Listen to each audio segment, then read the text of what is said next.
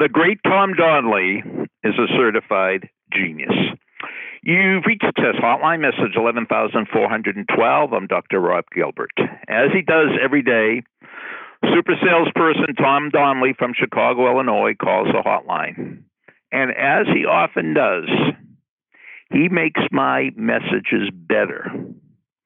So if you heard yesterday's message, when it came time for the beep and he left me a message, he retold me my message better than I told him my message. So let me tell you the Tom Donnelly version of yesterday's message.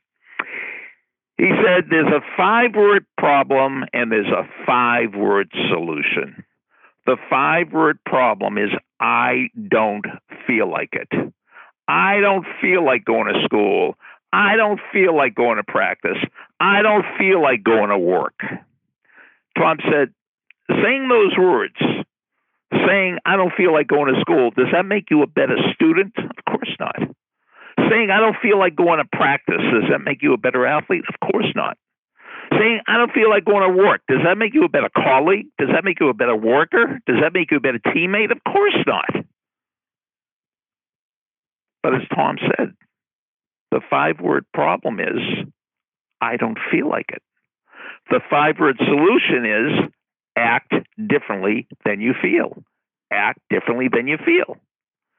So just because you don't feel like finishing the marathon doesn't mean, like Dr. Terry, that you can't stay up for an extra 12 hours to finish it. She never felt like doing the last 12 hours, but she did the last 12 hours. And when she was an emergency room physician, she did the same thing. I'm sure she was woken up by a deep sleep because it was a baby that was turning blue, and she did what she had to do to save the baby's life.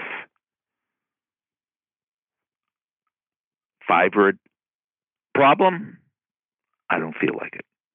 5-word solution, act differently than you feel. Thank you, Tom.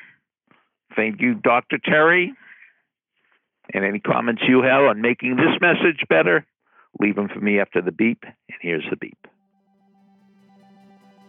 Thanks for listening to the Success Hotline with Dr. Rob Gilbert on the Ironclad Content Network. You can email Dr. Gilbert at sendmeastory@aol.com.